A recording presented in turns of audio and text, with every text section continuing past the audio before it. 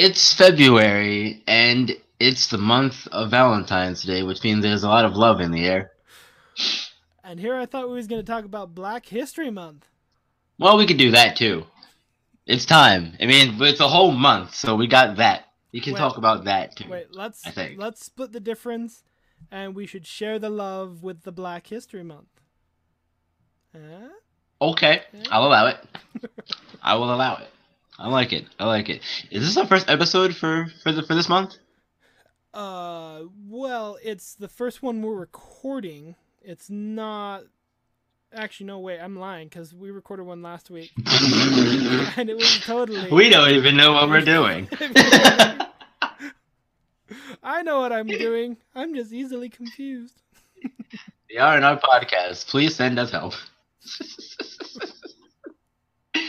Oh man, I think it's time we start the show.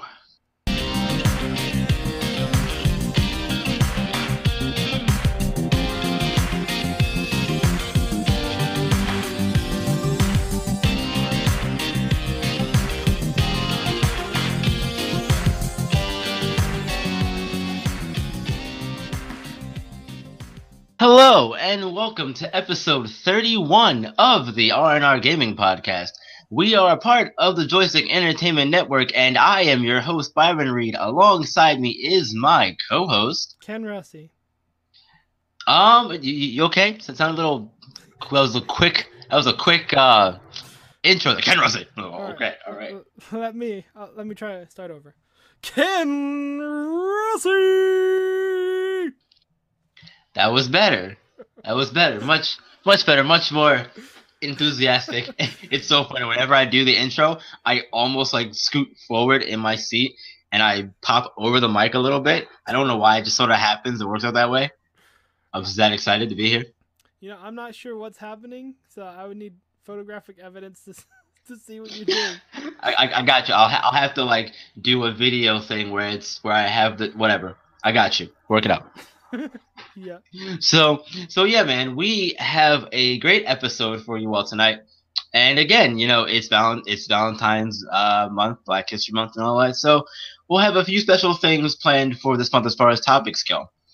But this one in particular, we are going to take a little bit of time to in the body of our show to talk about an underappreciated game that we each love. And basically, what I had in mind for this is something that it's not a quote unquote bad game, meaning that it got below a certain review score or critics didn't like it or whatever, but you loved it. This is for me would be something that you like, but not many other people have either played or heard about. If you tell them about the game or whatever it may be. Right. So that's what I had in mind when I threw the topic out there to you. Okay. So there's something that not a lot of people have played. Yeah, basically, yeah. Yep. But it's yeah. I Go think ahead. I filled that summary quite well. You know what? Knowing you and knowing your game history, I'm pretty sure because I probably haven't played it. I'll tell you that right now. Probably haven't played it. Oh, I guarantee I you. don't know. I don't know what it is. So. Because I think I've asked you before and you've never played it. Oh well, fair enough. Nor that. Mm-hmm. Yeah, fair enough. I realized I had something in my notes that I had to get rid of really quick, but it's okay. It was just a letter. Cut it out. We're good. It was So. just a letter? Yeah, it was just a random I in front of the game that I was gonna talk about. So why is that there? See, I thought you said your notes. I thought you said your nose. I thought you had like an Oh. eye up in your Oh god. nose. Oh god. Like, No. what? No. Why do you have None of an that. eye up there, bro? I don't know. I don't know why that would be there, but let me tell you, wouldn't be good if it was there. That's not how that works. Yep. You got it. Yeah. But no, so let's get into this discussion about the underappreciated game that we love. And I feel like I should let you start. What?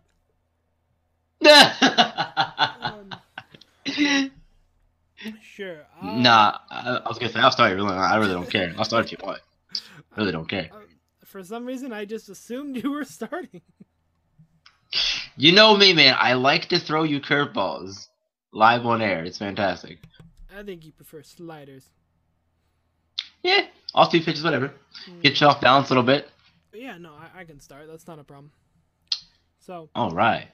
yeah, so the game that is my underappreciated love, which also ties into the Black History Month, is titled Ogre Battle: The March of the Black Queen.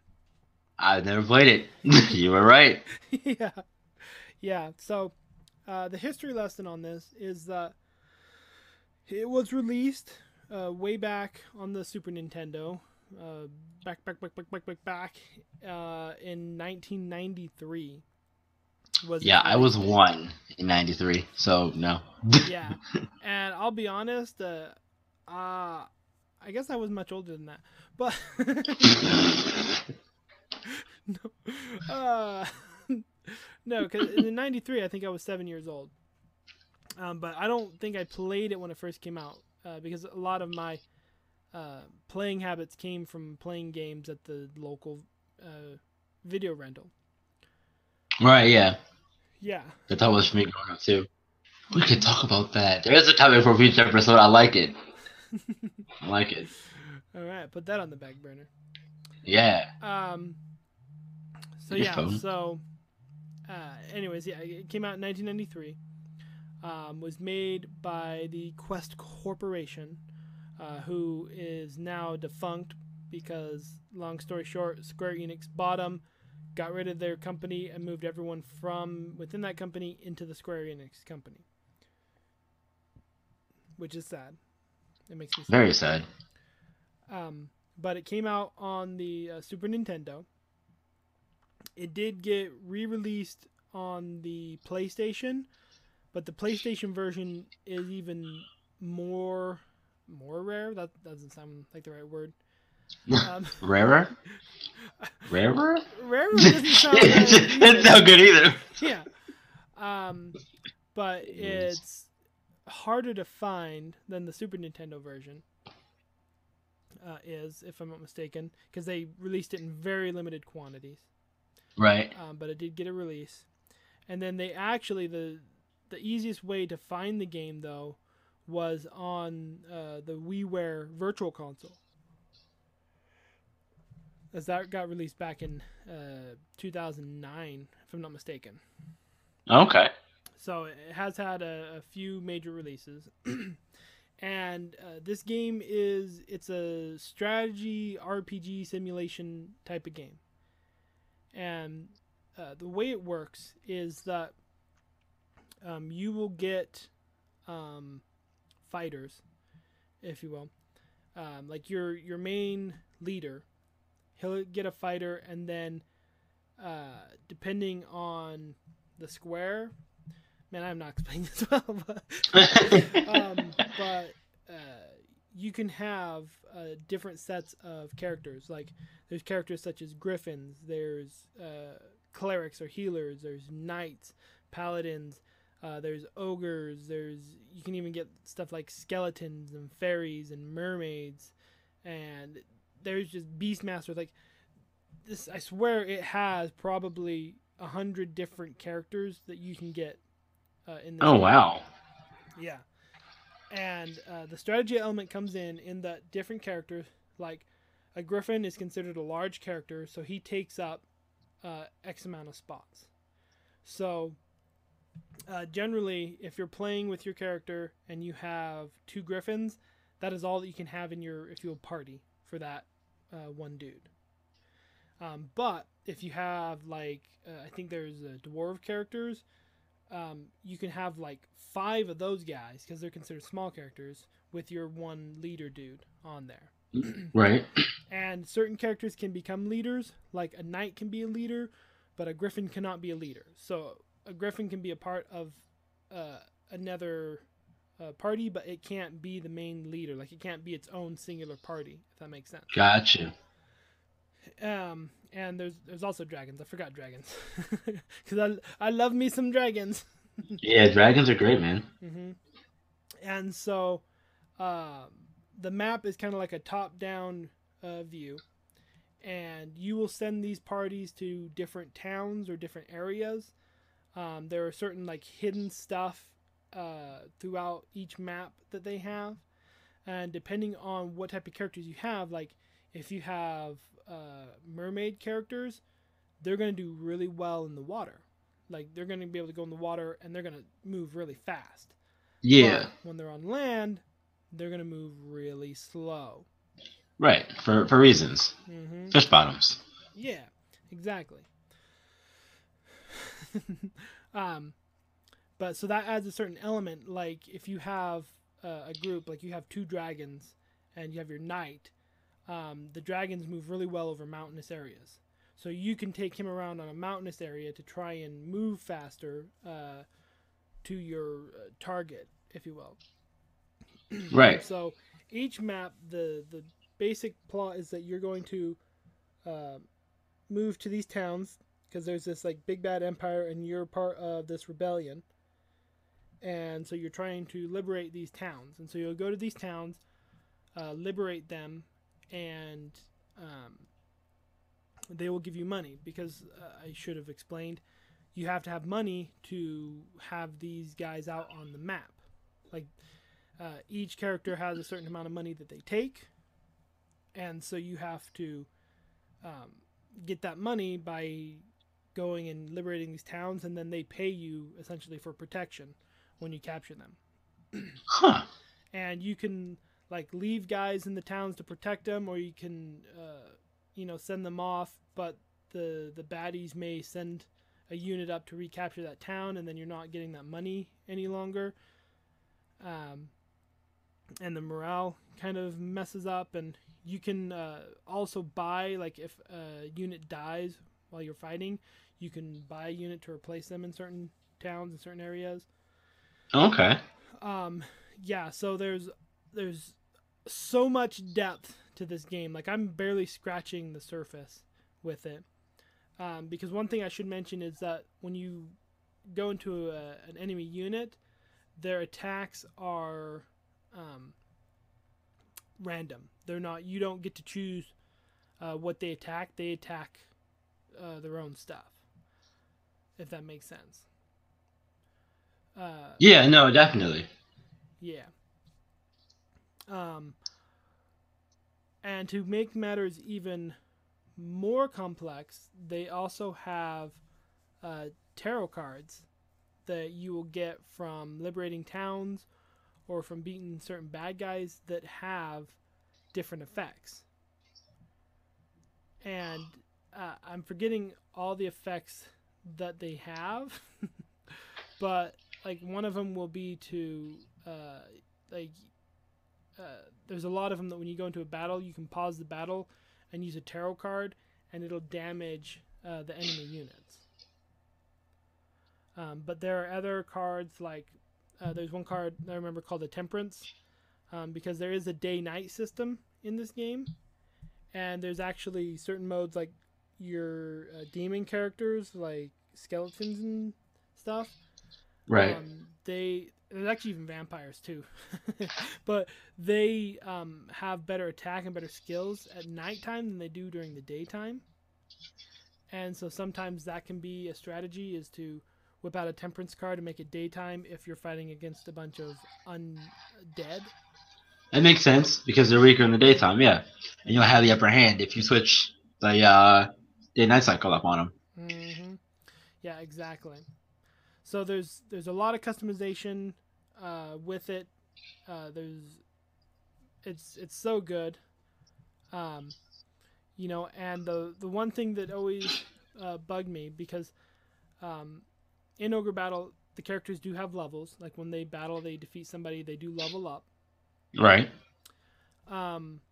But there's a system that it wants it to be very difficult for you, in that if you go at somebody with overpowered units and essentially just mop the floor with them, then the people that you're trying to liberate see you as just another empire, because you're using your might to battle them.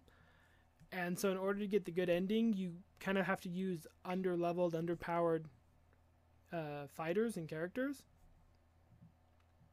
And I've never done it because it's really difficult.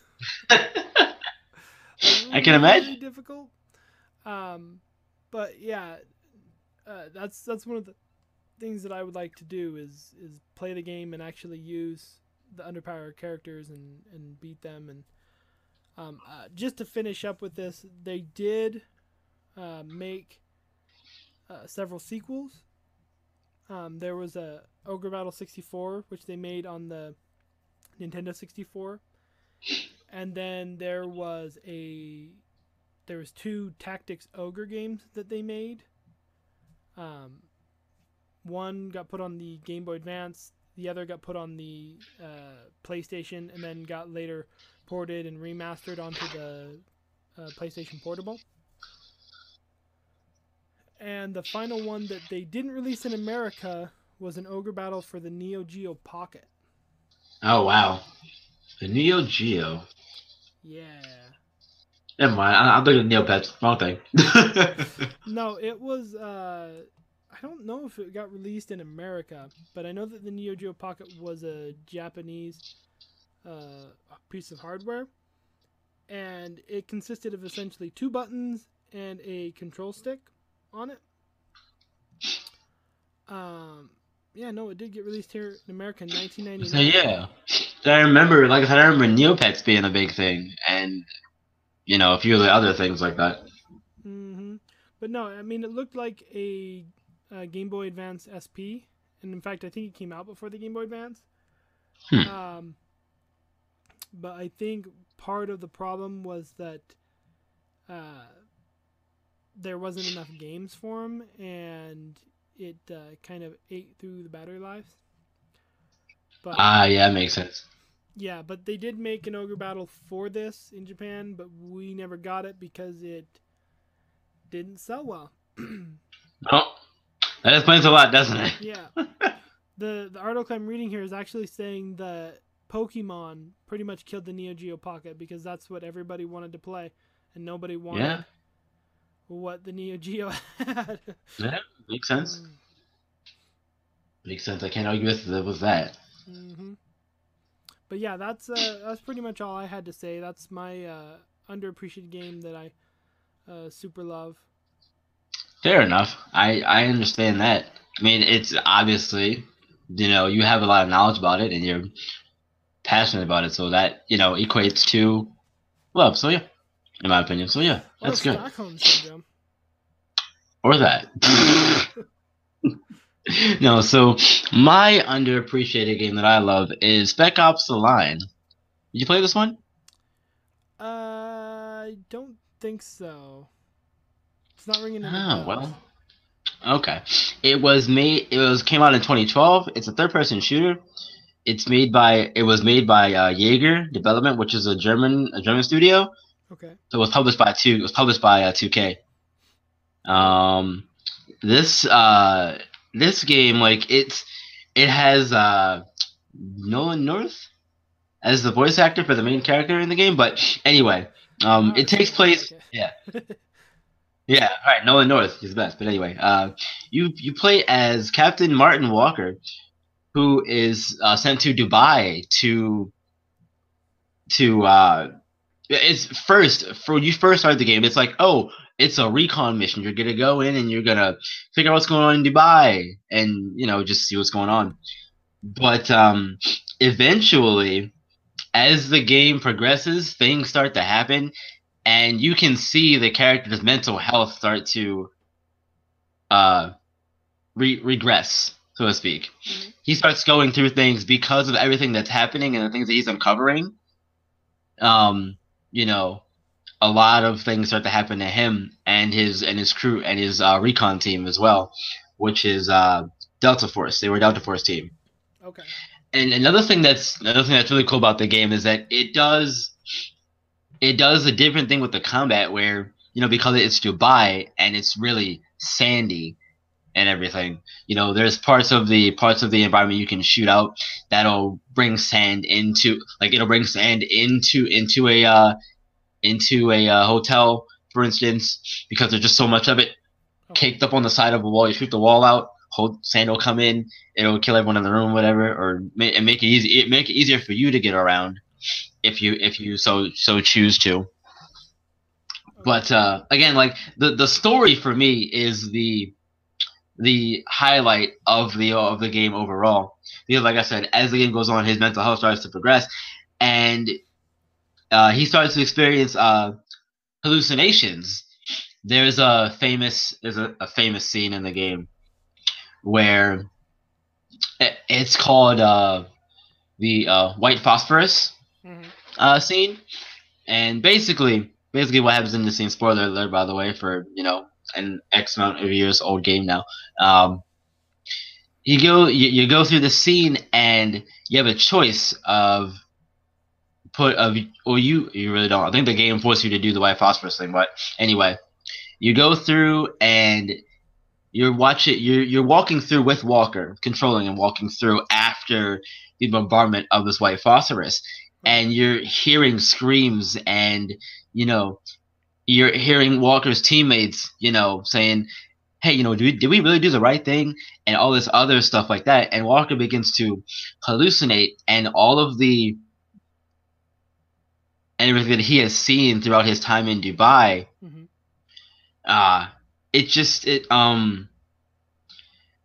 it's so fantastic. I can't really talk too much in depth about it without really spoiling a whole lot of it.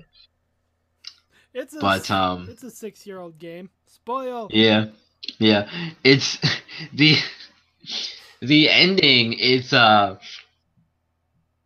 man, it's really good. The whole game is really good, but the ending is fantastic. You go to the end and you find the guy who's responsible for all of this, and he hits you with a bunch of questions, almost Bioshock style, in the sense of, you know, you know, uh, are you sure you wouldn't have done the same thing if you weren't in my situation?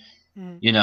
He's asking you all of these hard hitting questions, and then eventually you have to make a choice at the end of the game, and it really doesn't matter which choice you make, because again, the whole thing about the game is that choices are hard, and there is no right or wrong choice, if that makes sense. Like in war, in quote unquote war, in what the game was trying to drive home anyway, is that there's no right or wrong choice. You have to do what you have to do for whatever reason you see fit. For your country, for your men to survive, for whatever. But I highly, highly recommend that if you have not played this game, it's on 360, and it actually just became backwards compatible this past week, which I'll get to later on.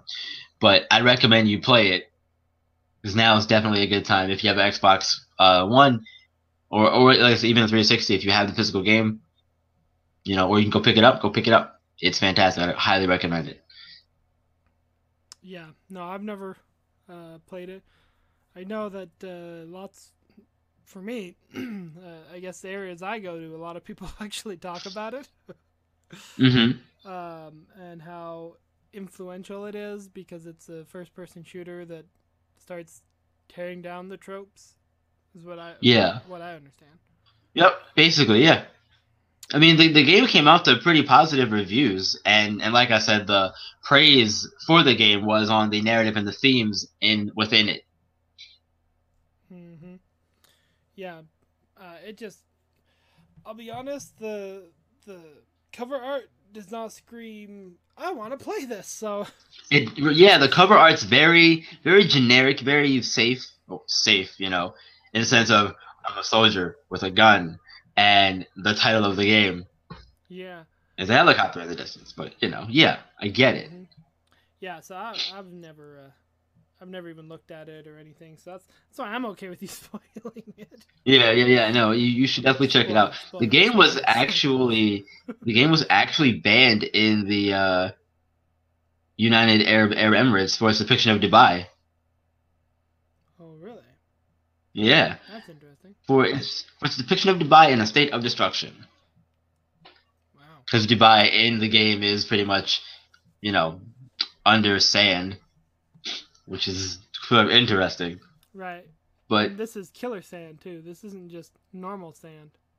right, yeah, pretty much. Yeah. No, I mean that's cool.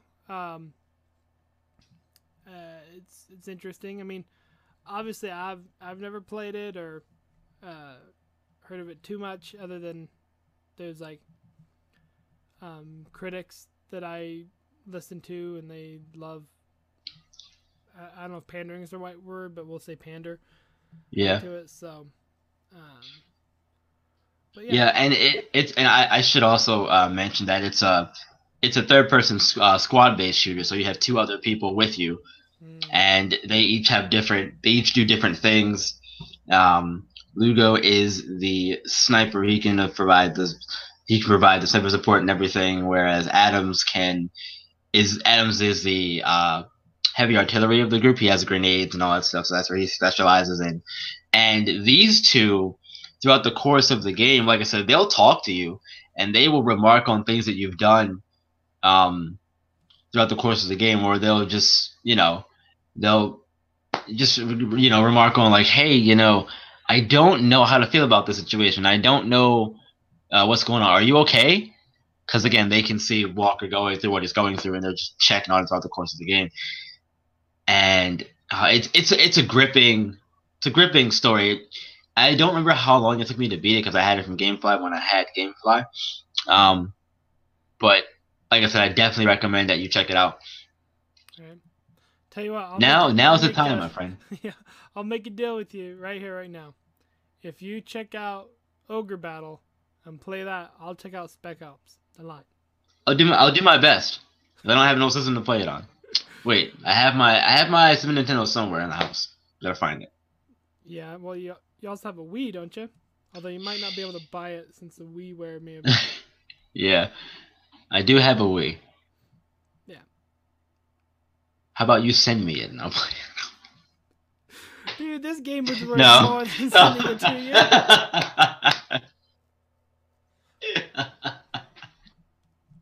I tried, didn't I? Yeah, you did. Good job. Yeah, hey, shoot, man. Yeah, they sure do. Shoot. But anyway, let's shoot on to news time, right? Yeah. Yep. Yeah, news time, children, and all that stuff.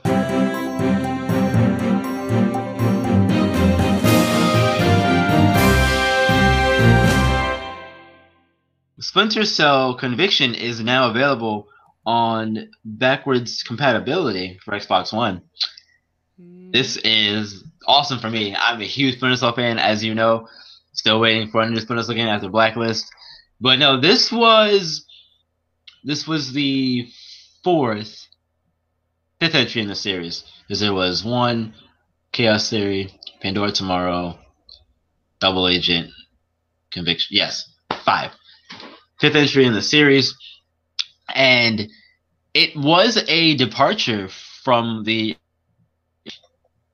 series of games where they were more stealth based. This one was definitely quote unquote stealth based. You could still play it stealthy, but it was more about Fisher being a pissed off dude with a chip on his shoulder at this point. Not a bad guy. No, not a bad guy by any means. Daddy. Oh, yeah, pretty much. They brought in this new system called Mark and Execute, where you would use a stealth takedown, and you would get marks, and depending on the gun you had many more marks or 2. You had like 4 or 2 marks that you could use, depending on the gun you had, and it was really cool because you could go and you could mark different things, including traps. So, for instance, you could be in a room with a chandelier, and there's a guy standing under the chandelier, 2 other people in the room, or let's say 3. Let's say 3. So you can go into the room, stealth kill the one guy, and then activate your Mark and Execute, and you bop shoot chandelier fall down on the dude and he'd be dead. So it brought a little more openness and more freedom to the Splinter Cell series, which in my opinion was a good thing. I like the extra freedom of everything. And Right. even though I thought that it was kind of an easy game to play Hmm. compared to the more uh stealth based games in the series, it's still very very fun. And the best thing about the game though is the co-op mode in my opinion. You work with a friend and you can take on the co-op missions, which take place a few months prior to the main story of Conviction. And you're basically going in, you're trying to stop a nuke from Russia, I believe. You can pick it up for $10 until February 12th. Cool. Now, is this the one with the co-op? Yes, yes, Conviction is the one with the co-op. Yes, Okay. And you own this? I I did. I have to look and see if I still have it because I know I traded in a bunch of games a while ago. If I don't have it, I'll pick it up for $10. Oh, I'll buy it. wow. Because I own it. Yes. And I was just gonna say, if this is the one with the co-op, then maybe we should have an R&R play date one day. Yeah, definitely, no doubt. I'll pick it up for sure, and we can definitely get down on that. And I'm really all for playing Conviction again. Anyway, I love that game. I love it. It's one of my favorites in the series because of the way Fisher is at this point in time. He's old. He was pretty much done with everything, but he got dragged back in because somebody messed with his daughter, and and really his quote unquote family. The third echelon is and was his family. Right. Yeah, In addition to his daughter. So I remember that movie. 'Cause he's on the phone. Like, I don't know who you are, but I will find you, and I will kill you. Yes, that was Michael Ironside as Sam Fisher in Taken. No. No, but it's another fantastic game that I love, and I definitely think that for those who have not played it, you should definitely check it out. And those who have played it and may want to play it again, here's your opportunity to play it. Yeah. And also, before I end this little bit of it, you can, like I said, you can get this, and you can get The Darkness 2 and Spec Ops: The Line, because those are both in addition to Conviction in the backwards compatibility list for Xbox One. Cool. It's like a 2K pack. Yeah, sort of. Yeah, yeah, I because guess, Darkness 2 and Spec Ops were 2K, right? yeah, I guess Ubisoft did Splinter Yeah, Cell, but yeah, Ubisoft did Splinter for Cell, some yes. reason I had it in my head they. I knew what you meant. I knew what you meant. Yep. All right, so I'll go ahead and take the reins from here, Yeah. and let's see if I can bring up my news story in a timely manner. Okay. So it has been announced that Monster Hunter World has shipped 6 million units and is the fastest title for Capcom to reach 6 million units. Jeez, I'm honestly not surprised. Yeah, I'm not surprised either, but I'm sad. Because you're not a Monster Hunter guy? No, I'm not a Monster Hunter guy, and until Capcom releases Mega Man, I still have a boycott against them. Fair enough. I know they announced that they're releasing it, and they showed They video of did. it, but between now and when it gets released, they could always go, oops, this game was no good, we canceled it. They could. It's very true. But yeah, so they Capcom announced that Monster Hunter World has shipped 6 million units worldwide for both the PlayStation 4 and Xbox One, making it the fastest Capcom title to ship 6 million units. And Monster Hunter World is the latest entry of the series and first new Monster Hunter title for home console in 9 years, which is probably why it ships so many. Probably. Yeah, because it's amazing. You take a break from a series, putting it on like a console, and then you suddenly release a new console, and it sells a whole bunch. Jeez, like.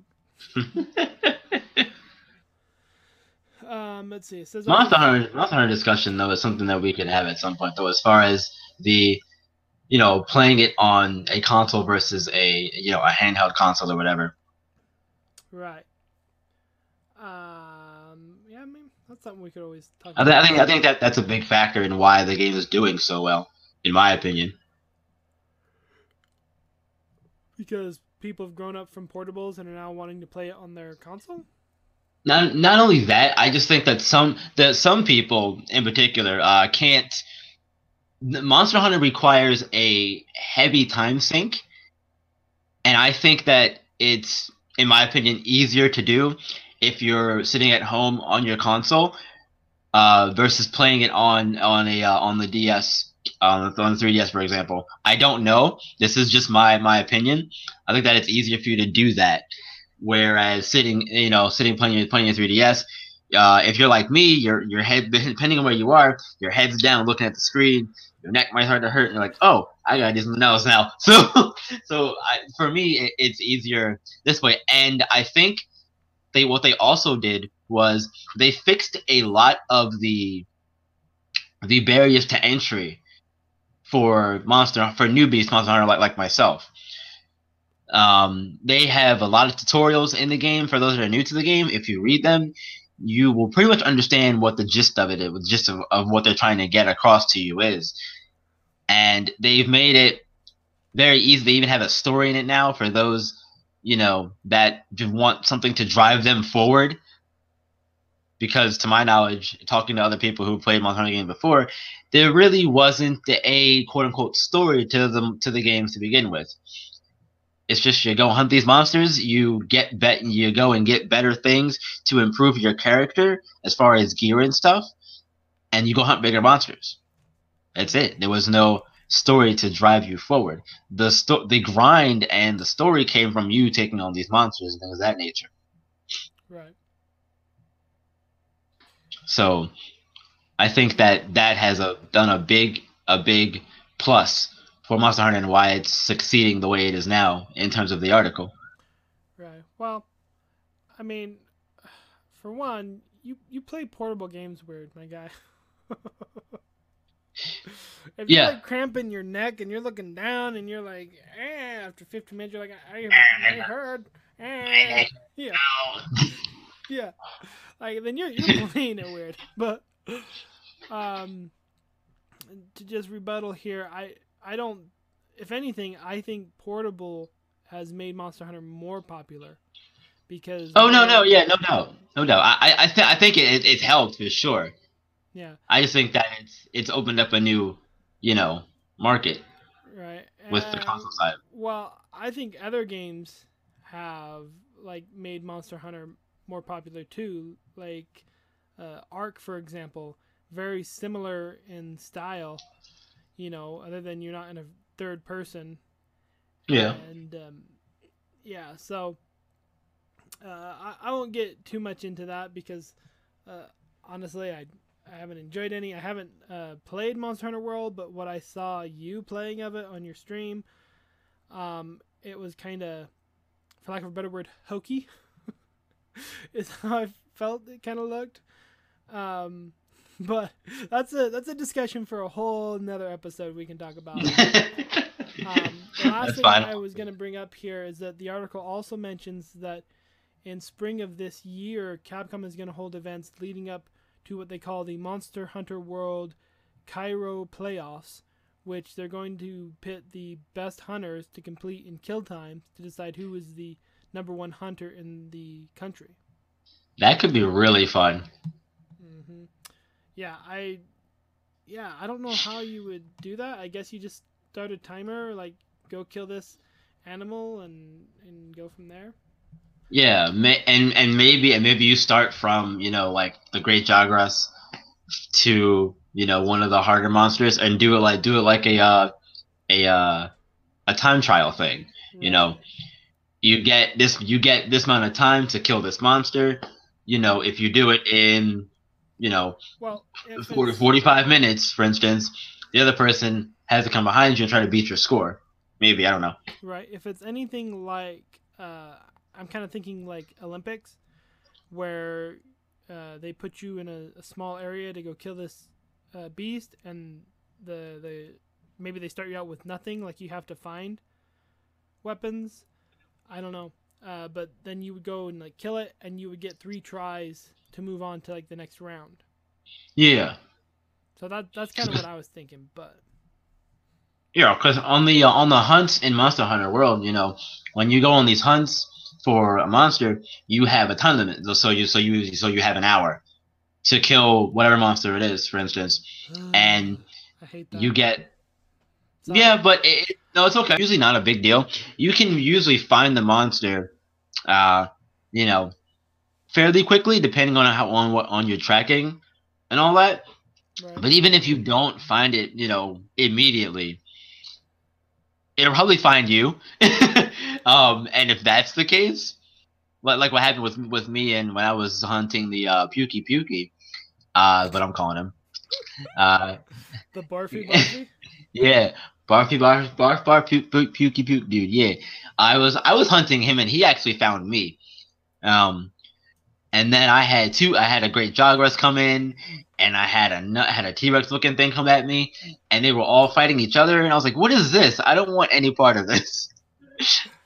but no, so yeah, I can definitely see why that would be interesting to watch. I'm hoping to see how that actually all works out. Yeah, definitely. I can talk more about that in the future. But yeah. So yeah. On to my second piece of news. It wouldn't be an on our podcast if we didn't talk about Destiny at some point, right?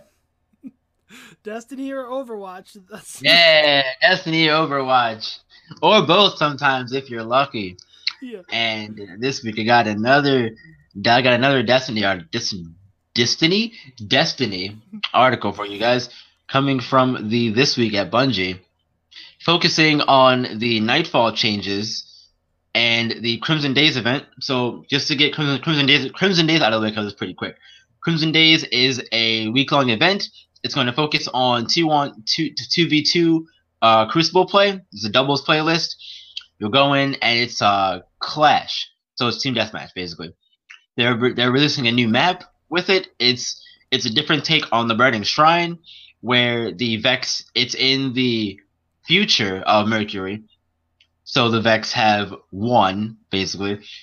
And, it's going to look a lot different.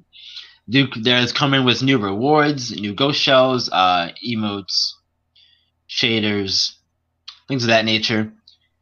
I wish there was an armor set for it, though that'd be kind of nice. But this also brings about their new event changes as well. So it'll be like Overwatch now, where if you level up enough to get the Bright Engram, you'll get two. You'll get the Bright Engram and you'll get the Crimson Days event Engram. And this will go throughout the whole week.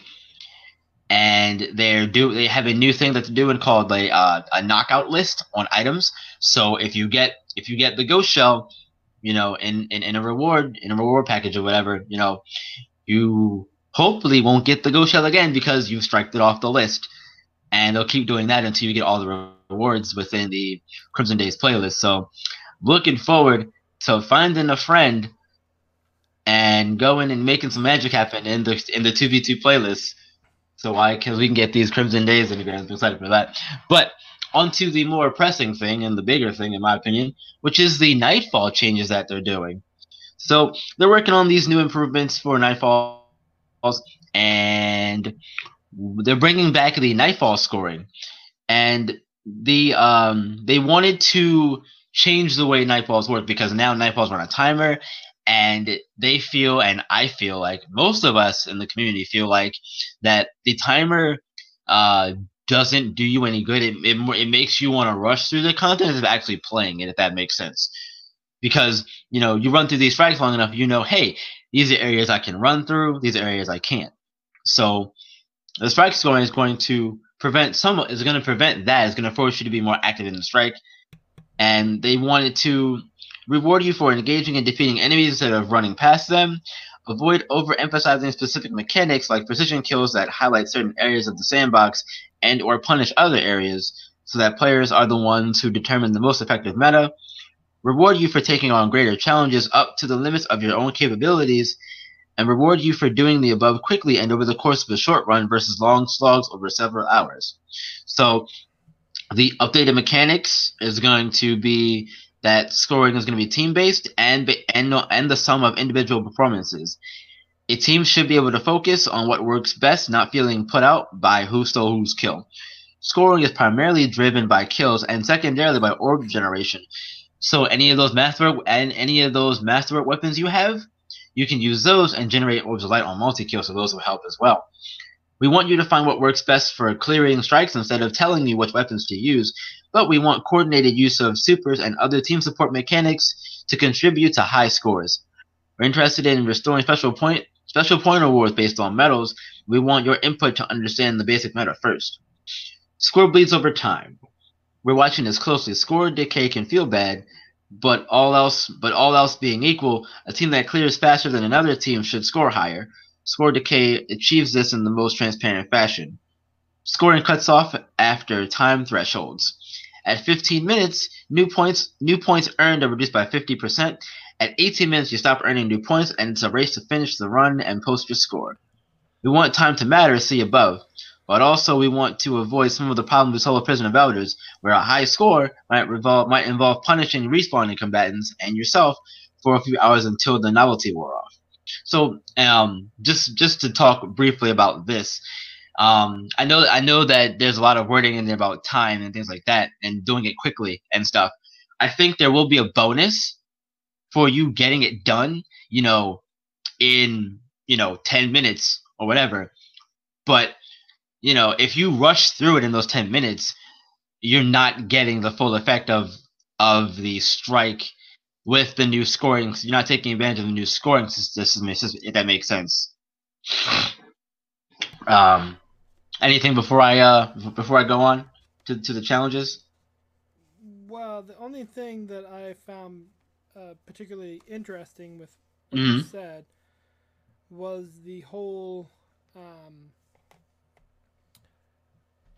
Mars being in the future and ruled by the Vex. Yeah, that's the only thing. Yeah, that's a story thing though.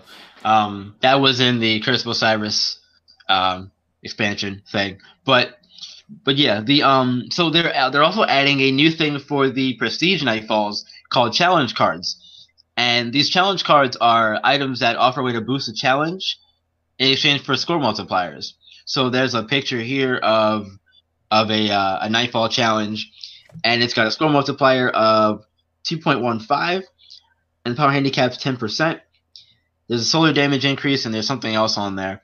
But this is basically a way for you to, I guess this is a way for you to toggle burns, like solar burn and things like that, as well as other things like torrent or something like grenades recharge slower or something like that. Right. That's basically what that is, and that sounds really cool. The reward section of this post says players will be able to see their scores on new Nightfall emblems available as drops in each Nightfall strike. First of all, that's really cool. We're getting more emblems for the different Nightfall strikes, which will keep track of our scores on these strikes and allow us to improve, week after week on Nightfalls.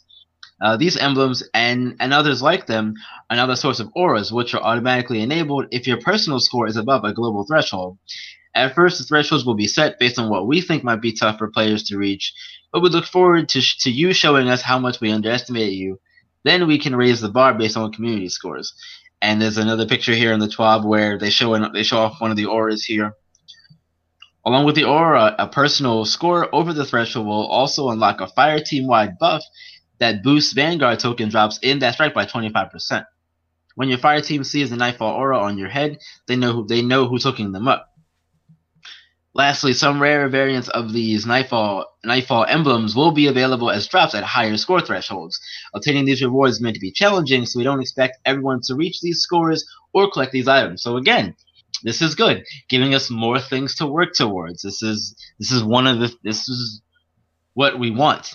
More things to work, more things to work for, more things to look forward to, more special things to get to set yourself apart from everyone else. And this they go on to say this is the first iteration of it, and we will have further updates based on your input. So however we as a community respond to these things, it will the changes will be reflected in future updates to the whole thing.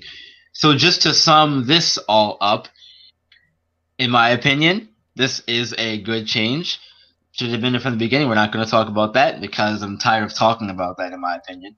Um, so it's a really good change, and it's going to make Nightfalls actually useful, quote unquote, again, and make me want to actually do them because I haven't done a Nightfall Strike in a long time. So because there was really no reason to do them. So now I have reason to do them again. So that's good. Thank you, Bungie. Just keep working on it, man. Yeah, about that. See, I was kind of thinking because I'm gonna talk about Destiny since we talked about it last week, and Yeah. I don't feel like we got to finish it. And I would come up with the analogy that Destiny 2 and Destiny is kind of like an automobile. And Destiny 1 had everything that we wanted and needed with it. And then Destiny 2 came out and they'd removed the brakes. And, you know, when you're going super fast, you kind of need something to slow you down. Mm-hmm. And that's kind of what they did. Like, they released the next year's model and they removed the features like the brakes and the satellite radio and all this, you know, extra stuff that was in the original. And that's kind of what it's like. Like, you can't use it because it's not where it's supposed to be. And what's going to happen is people will leave or already leave because it's going to take them 2 months to put everything in, and they're going to find something else to play. They're going to find PUBG to play. They're going to, you know, go to Rainbow Six Siege because that's had a resurgence. Right. You know, and so, yeah, they're making these changes for the better, but what does it matter if their player base is like, you know, we're done with you? And really, honestly, I think I'm going to go back to one of the things you said, that Destiny 1 had everything we wanted. Not from the start, it didn't. Uh, I don't think you were there around the point in time where things were not the best within Destiny 1. Early in Destiny 1's life cycle, it wasn't the greatest either. Um, but it did get better over time. It definitely did, and it got to where we ended with Rise of Iron. Destiny 2 came out, and we all know it's had issues, and you can use that analogy there if you want. That's fair. But and you talk about people playing other games.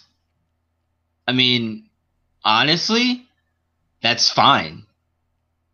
You can play other games. No one's stopping you from playing other games. And really, and it's the goal of every game company that makes any video game to make that game be the only game that you play. So Yeah. in that, well, in that respect, it has for some people. You know, for those of us who are sticking around for everything, and you know, continuing to grow with the game and all that stuff, more power to us. For those of you who have left, or you know, or thinking about leaving, it's okay to go play other games. No one's stopping you. If Destiny is not fun for you, don't play it. It's that simple. It's not hard. That's fine. No one's sitting here forcing you to play the game. Um, but at the same time, you know, for those of us who are enjoying it and are finding reasons to come back to play it, you know, whatever those reasons may be, you know, that's fine for us too. No, and that's the problem that that I've seen with a lot of things now in terms of Destiny. The community is so fractured because there's the people on one side who love the game and are passionate about the game and want to see it get better, you know, and are giving the proper feedback and things like that to make it better. And there's those on the other side that want to bash the game or whatever it may be. They're not, and you know, if you've played the game, if you haven't played the game, doesn't matter to me. But you know, for those of you on that side of the coin, you can do what you want, but you're not being part of the solution in my opinion. I think Hold up. I don't know if you're saying that I'm no, no, bashing you. no. I'm not calling you out in particular. I'm not saying that at all. Okay. No, not saying that. No, just in general. If I wanted to call you out, I would. Trust me. but I'm not gonna do that, and I wouldn't do that. Not on air anyway. I wouldn't do that to you. That's rude. You'll wait till we stop recording. Yeah, exactly. No, You but son of no, a That's no, the but greatest ever. no, but for real though, you know, I think that again, if you're not having fun with the game, that's fine. You don't have to play it. You can play other games. If you decide you want to come back once they make these changes and try it out for yourself, fine. There were so many people who came on board to Destiny 1 late after all the changes happened, after we had been through, you know, all the things with the constant grind for materials and not having to do all of that anymore, and a lot of the other things that plagued Destiny 1. And the same thing can be said for Destiny 2, in my opinion. It has a lot more negative energy around it, that's for sure. But I still think, and most of the people in the community still think, that it can be a great game, and that's why we're still continuing to support the game and play it and talk about it on a weekly basis. There's another podcast that I listen to, a few other Destiny podcasts that I listen to, and they all share the same sentiment that I do, in that, you know, we're all here because we love this game and we're passionate about this game. And for those who, you know, who left, you can come back. If you want to try it out, sure, you know, come back and try it out. If you don't like it, that's fine, you know. But if you don't like it, cool. But you know what I think we would appreciate is the bashing and the other things. That's not helping. That's only making things worse. Wait, hold up though. Like, it's okay to love your game, but don't love your game. And what I mean by that is that if a game is crap and it's no good, like, stop defending it. You know. But see, but that's where I think defending and go ahead. I'll let you finish your thought. Just because, you know, it's okay to love the game and say, you know, I love playing it.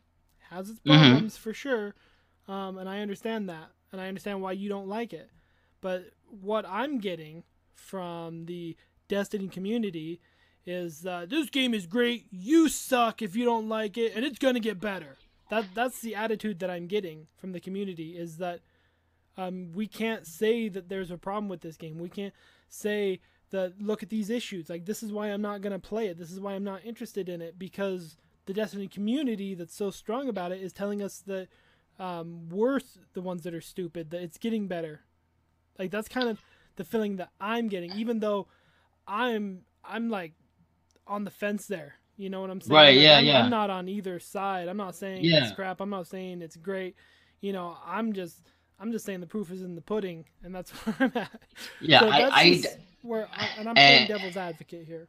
Right. And to that, I would say that I don't know who if this person's talking to me, you know, I don't know who they are seeing interact that way with them, but from the people that I interact with and people that I listen to talk about the game, none of us react that way to anyone on the outside. I saw it on that Destiny community podcast you sent me a lot. It was hard to even try and watch that, actually.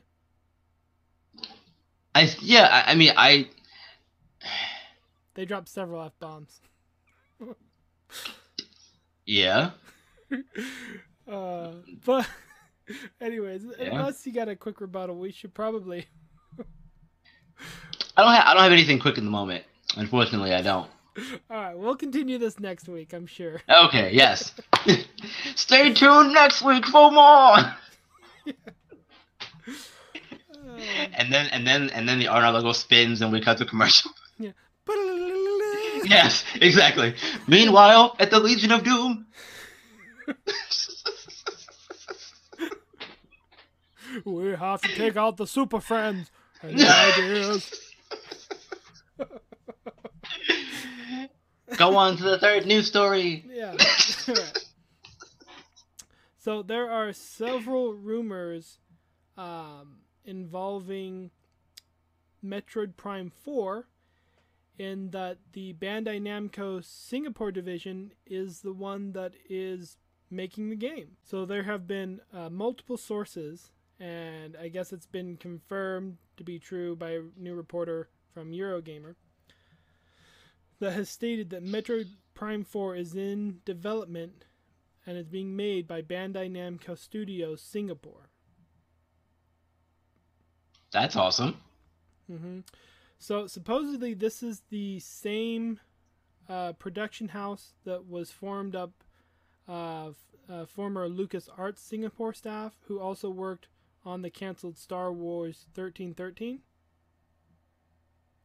1313. I vaguely remember hearing about that. Mm-hmm. Vaguely. Yeah, they announced it, showed some artwork for, I think, maybe a little bit of gameplay or video, and then that was it, and they canceled it after Disney bought the license, or bought LucasArts. They killed the studio and canceled the game. Mm-hmm. So, yeah, so not much is known there, and I'll be honest, just because of Bandai Namco's track record, like with what I've seen them do with their games, I'm a little worried. Right. I'm a little worried that this game might have corners cut, and that's going to be disappointing for me. So yeah, I understand that 100%. Yeah, so hopefully they do a good job with it, but it is interesting nonetheless that Nintendo is letting a big studio house like Bandai Namco develop a pretty significant game for their Nintendo Switch library.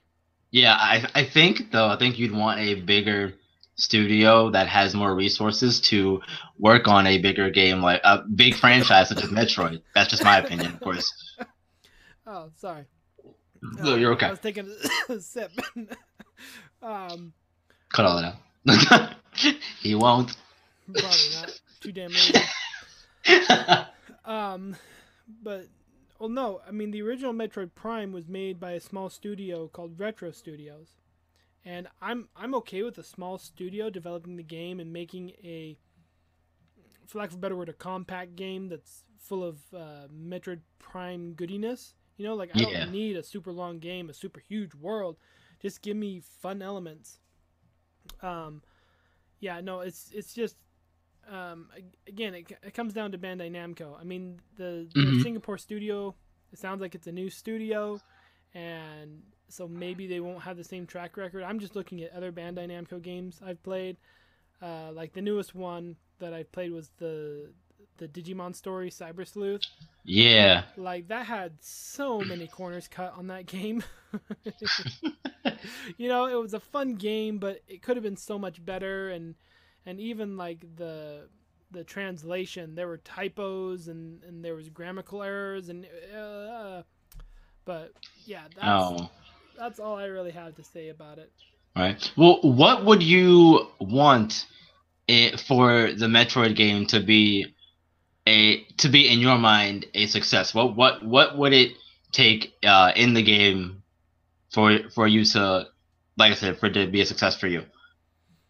Well, I honestly would want to go back to the original Metroid Prime formula, because after the original Prime, they went with Prime 2 and Prime 3, and they started introducing like these dark suits and this phase-on stuff, and like there were areas where you had to have a certain suit on to go by, and I was kind of like, I don't like that.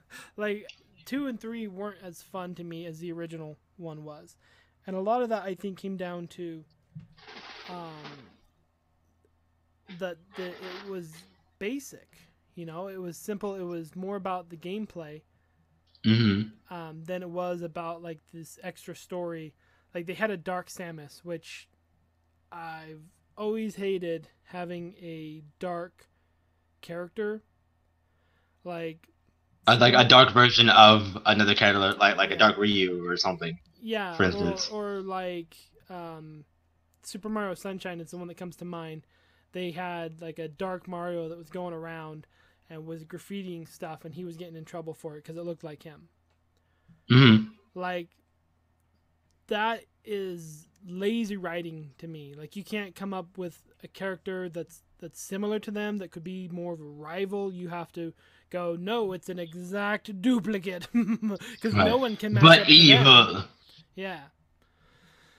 So I've always found that trope to be dumb, and that's kind of what they did with 2 and 3. Is they introduced this dark Samus that was born from the Phazon stuff that you got attached with, like it destroyed your armor and it became your armor or something like that. It was ludicrous. Like even Destroyed just your armor and then became your armor. What? yeah, like in Metroid Prime 2, it's been a while, but what I recall was that you had the big bad armor from Metroid Prime 1. You went to this planet or this um, uh, research station or whatever it was, and there was this Phazon stuff that kind of like a Spider-Man symbiote attacked your armor, ripped off all the like modifications, and then like became the extra armor attachments. Like that was how they explained that she didn't have her weapons or her ammo or anything. Okay. I mean, I'm trying to understand the point of you being a Phazon, whatever the thing is called, getting rid of the armor, and then just like, you know what? I like it here. I think I'm gonna become armor now. Hey, Yeah. I know I ate your armor, but can I hang out and be a part of your armor now? Can I just be your armor now? Well, it wasn't her armor. It was like this dark enemy. You was fighting yourself because it was your armor upgrades.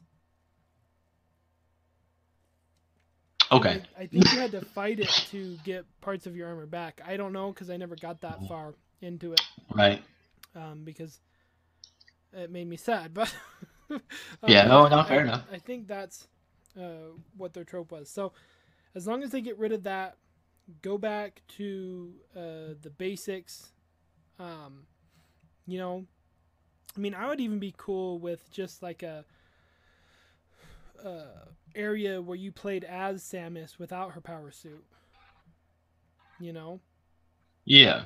like start Maybe you. maybe like a little prequel thing before the game starts, before the actual game starts, Mm-hmm. where you play as Samus before she gets into the suit, and I don't know how they could do it, but you know, Yeah. like give a little if this is someone's first Metroid game, give them a little more background on Samus before she got to where she is now, and then you cut to her in the armor looking all heroic and getting to whatever she's getting into for the main story of the game.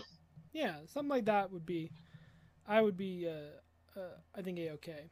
But I mean, this is coming Yeah. from somebody that thought Metroid Prime uh, Other M was good. like, like that's a game people hated, and I was like, I enjoyed it. Like, I don't get why Right. people are so upset. Like, Yeah. what's going Yeah. on here? Like, um, so I would be okay with that.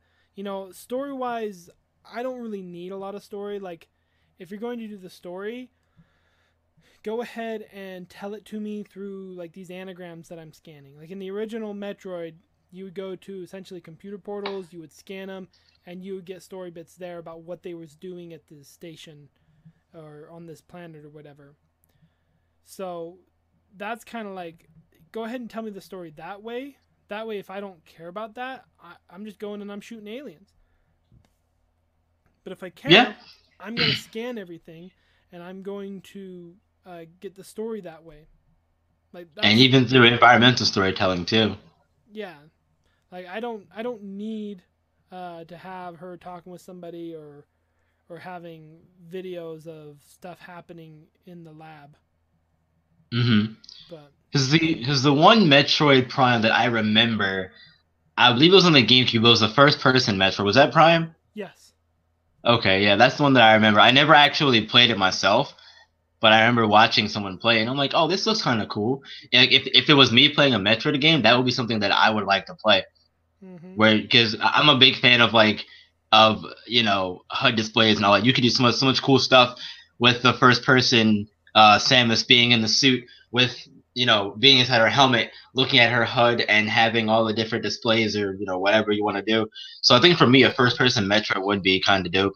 And maybe you mix in a little bit of third person where with puzzle solving, or if you want to do that, Oh yeah. Well, they like rolling into a ball or something like Sonic. I don't know. that's what they do.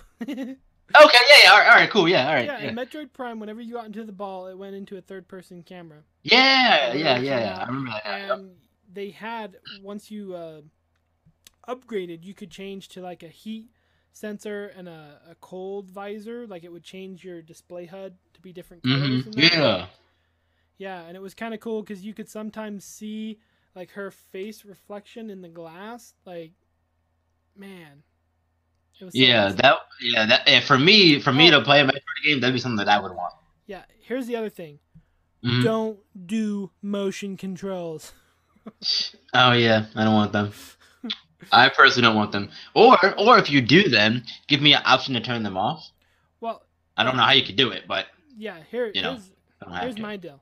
I'm okay if they put motion controls in, but make people turn them on. Don't make me turn them off. Make people turn them on. Oh yeah, but I was thinking that by having them being able to be turned off, you could turn them on. You could turn them on as well. That's what I meant. Well, with Metroid Prime 3, because it was on the Wii, you had to use Hmm. the controller and you had to aim with the motion control when you were shooting, and that was not very easy. I bet it Um, wasn't. and so I didn't even get far in that game at all. Like I got further in 2 than I did in 3. But yeah, that's my bit, I guess. All right, fair enough. Hopefully for Well, people around here. I'm looking forward to seeing how the whole Metroid thing develops and shakes out. I'm sure you'll keep me and listeners up to date on that. I sure will. Fantastic. So on to my final piece of news. It is my favorite time of the year because Christmas? no, baseball is right around the corner. Pitchers and catchers are reporting next week, the 14th, I believe. And that means that we are getting closer to the release of MLB 18, the show.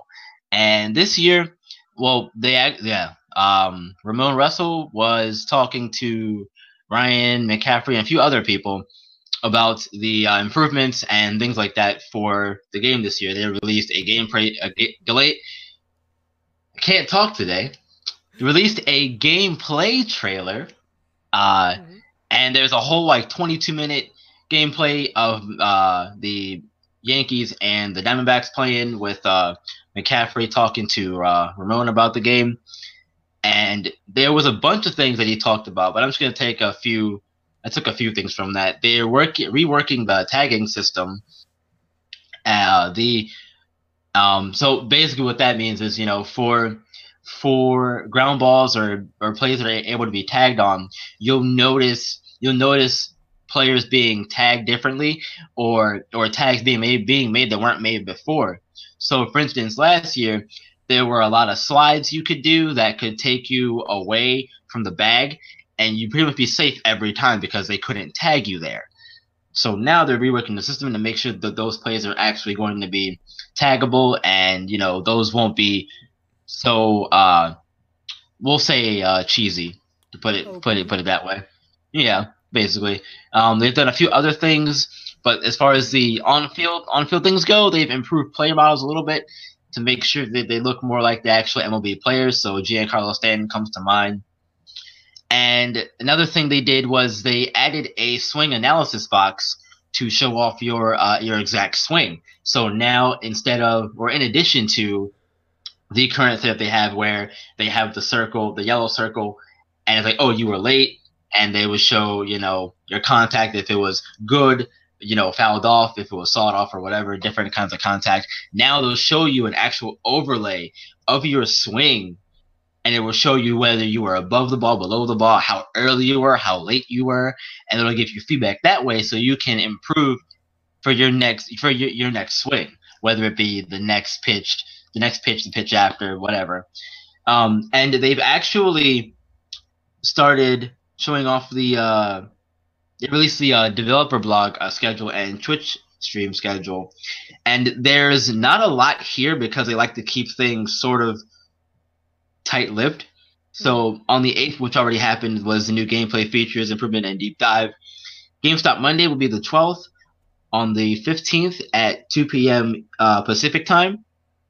There's a bunch of stars here, and it says the Little Things deep dive, and this is on Twitch. So I'm probably tuning into that stream and seeing what the little things are, because the show always does little things really good.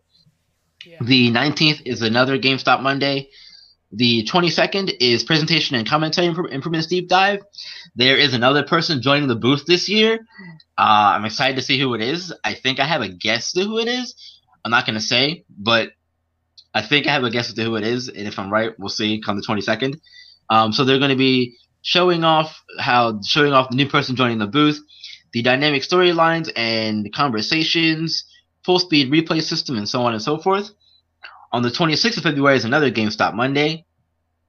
And I will get to March once we get into March. So for now, I'm just going to leave it at February. Mm-hmm. Once we get to March, I'll start talking about those developer updates, just so we're not overwhelming everyone with information all at one time. Right. Yeah. So needless to say, I'm super excited about the show. Last year was a good year if you are a Road to the Show player. And if you're like me, who plays both franchise and Road to the Show, you were probably disappointed in the franchise mode because they didn't really touch it all that much. So I'm hoping they make some changes to franchise. Ramon talked about something in the video with McCaffrey about phases.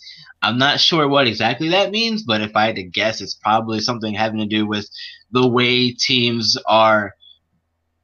The way teams go through different phases, whether it's during a whole season or during the course of a few seasons. So you could be in a phase now where for example, the Yankees, they're in a phase now where they are a World Series contender again. So they're gonna be in that winning now mode, whereas someone like the Diamondbacks or the Rays, for instance, they might be in a rebuilding mode or trying to getting to be a contender.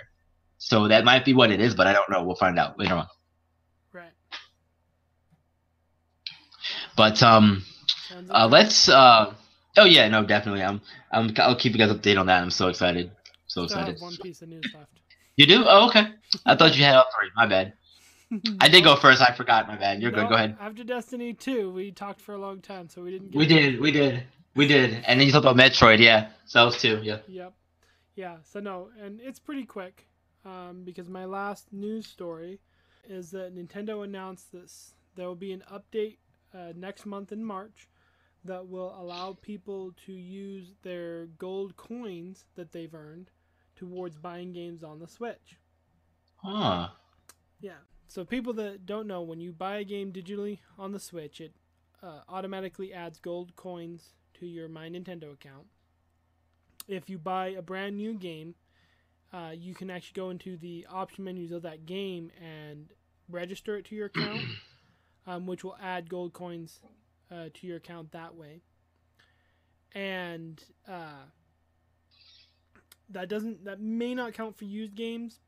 It just depends, because if somebody bought it brand new, registered it, and then didn't like it or finished it, took it and traded it, if you tried to register it, it would say it's already registered to his account.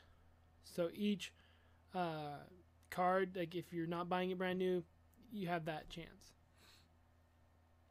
So what they've said though too is that you can use your gold coins in conjunction with buying an item. So if you don't have enough gold coins to purchase that, you can still use your gold coins up and pay the rest with a card or whatever.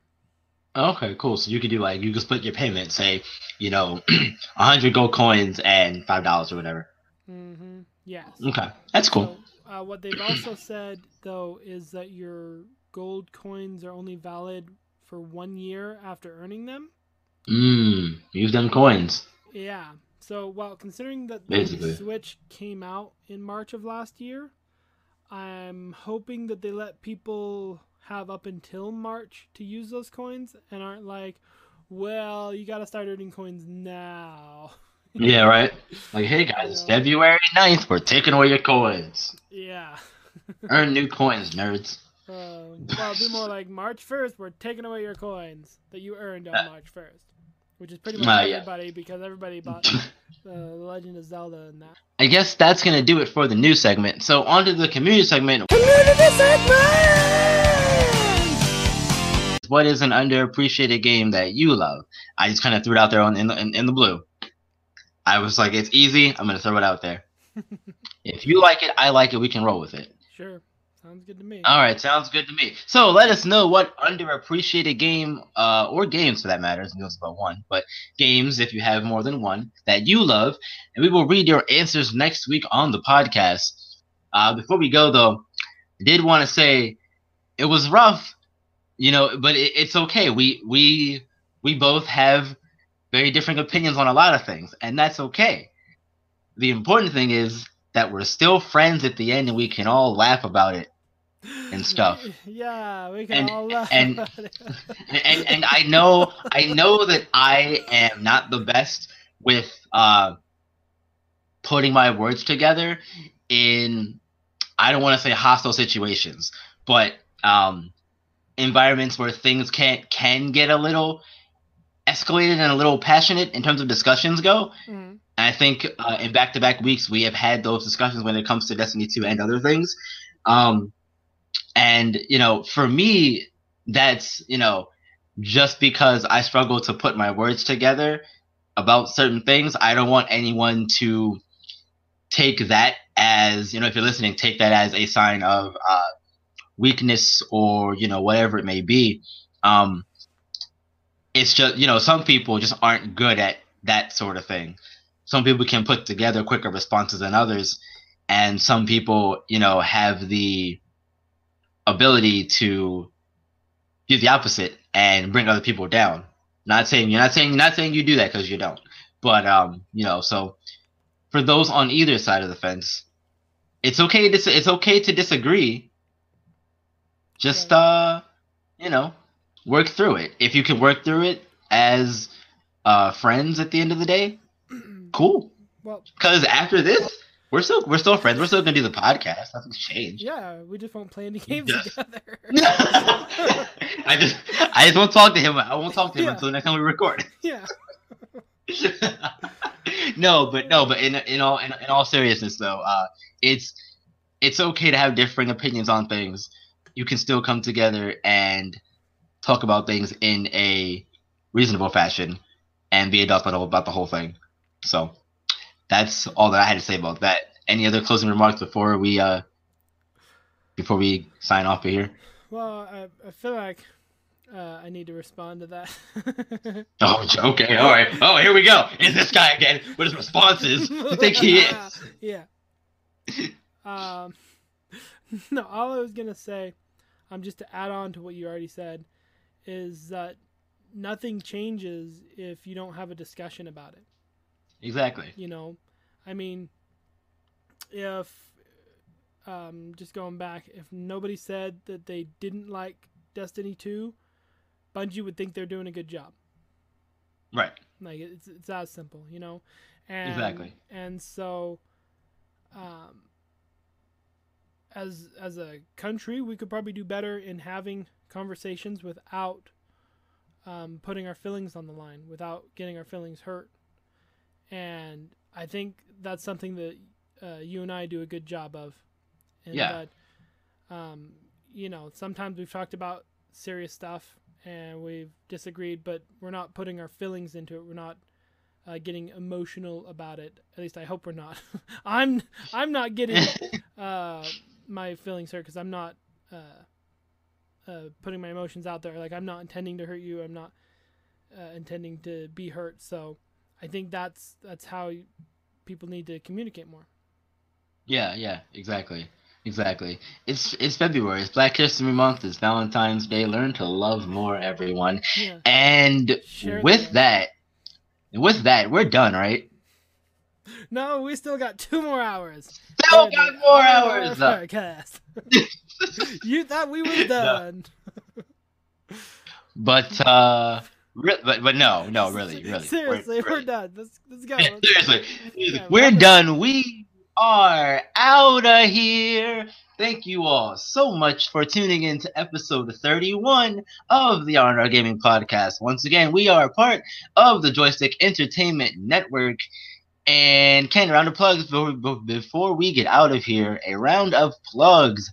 Go. Yeah. So you can find the podcast on Twitter at R&R Gaming Pod. That's RAND Gaming POD. You can find me personally on Twitter at MacRoboV. That's MacRobov. You can find my good friend Byron on Twitter at Ron1417, that's capital BRON 1417. You can find me on Twitch streaming these days at twitch.tv/B_Ron1417. That's B_Ron1417. You can find me on Instagram at B_Ron1417 as well. If you'd like to see my face or, any of the other cool things that I post over there. So, yeah, my lip is bleeding. We're going to get out of here.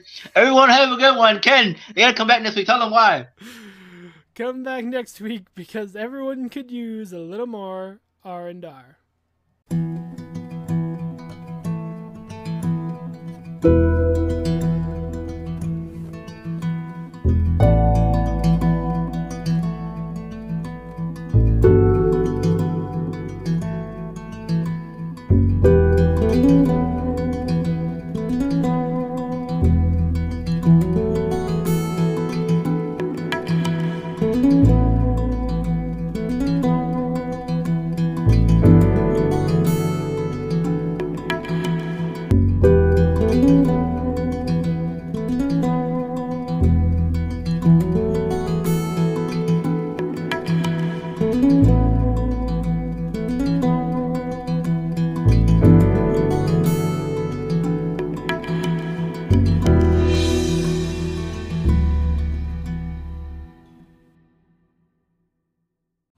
In the words of the immortal Bungie, they are working on it. They are. And you know what? That's fine. Work on it. Cool. As long as you get it. See, here we go. As long as you work on it and get it out there, Mm-hmm. if you get it there, that's fine. I don't really care.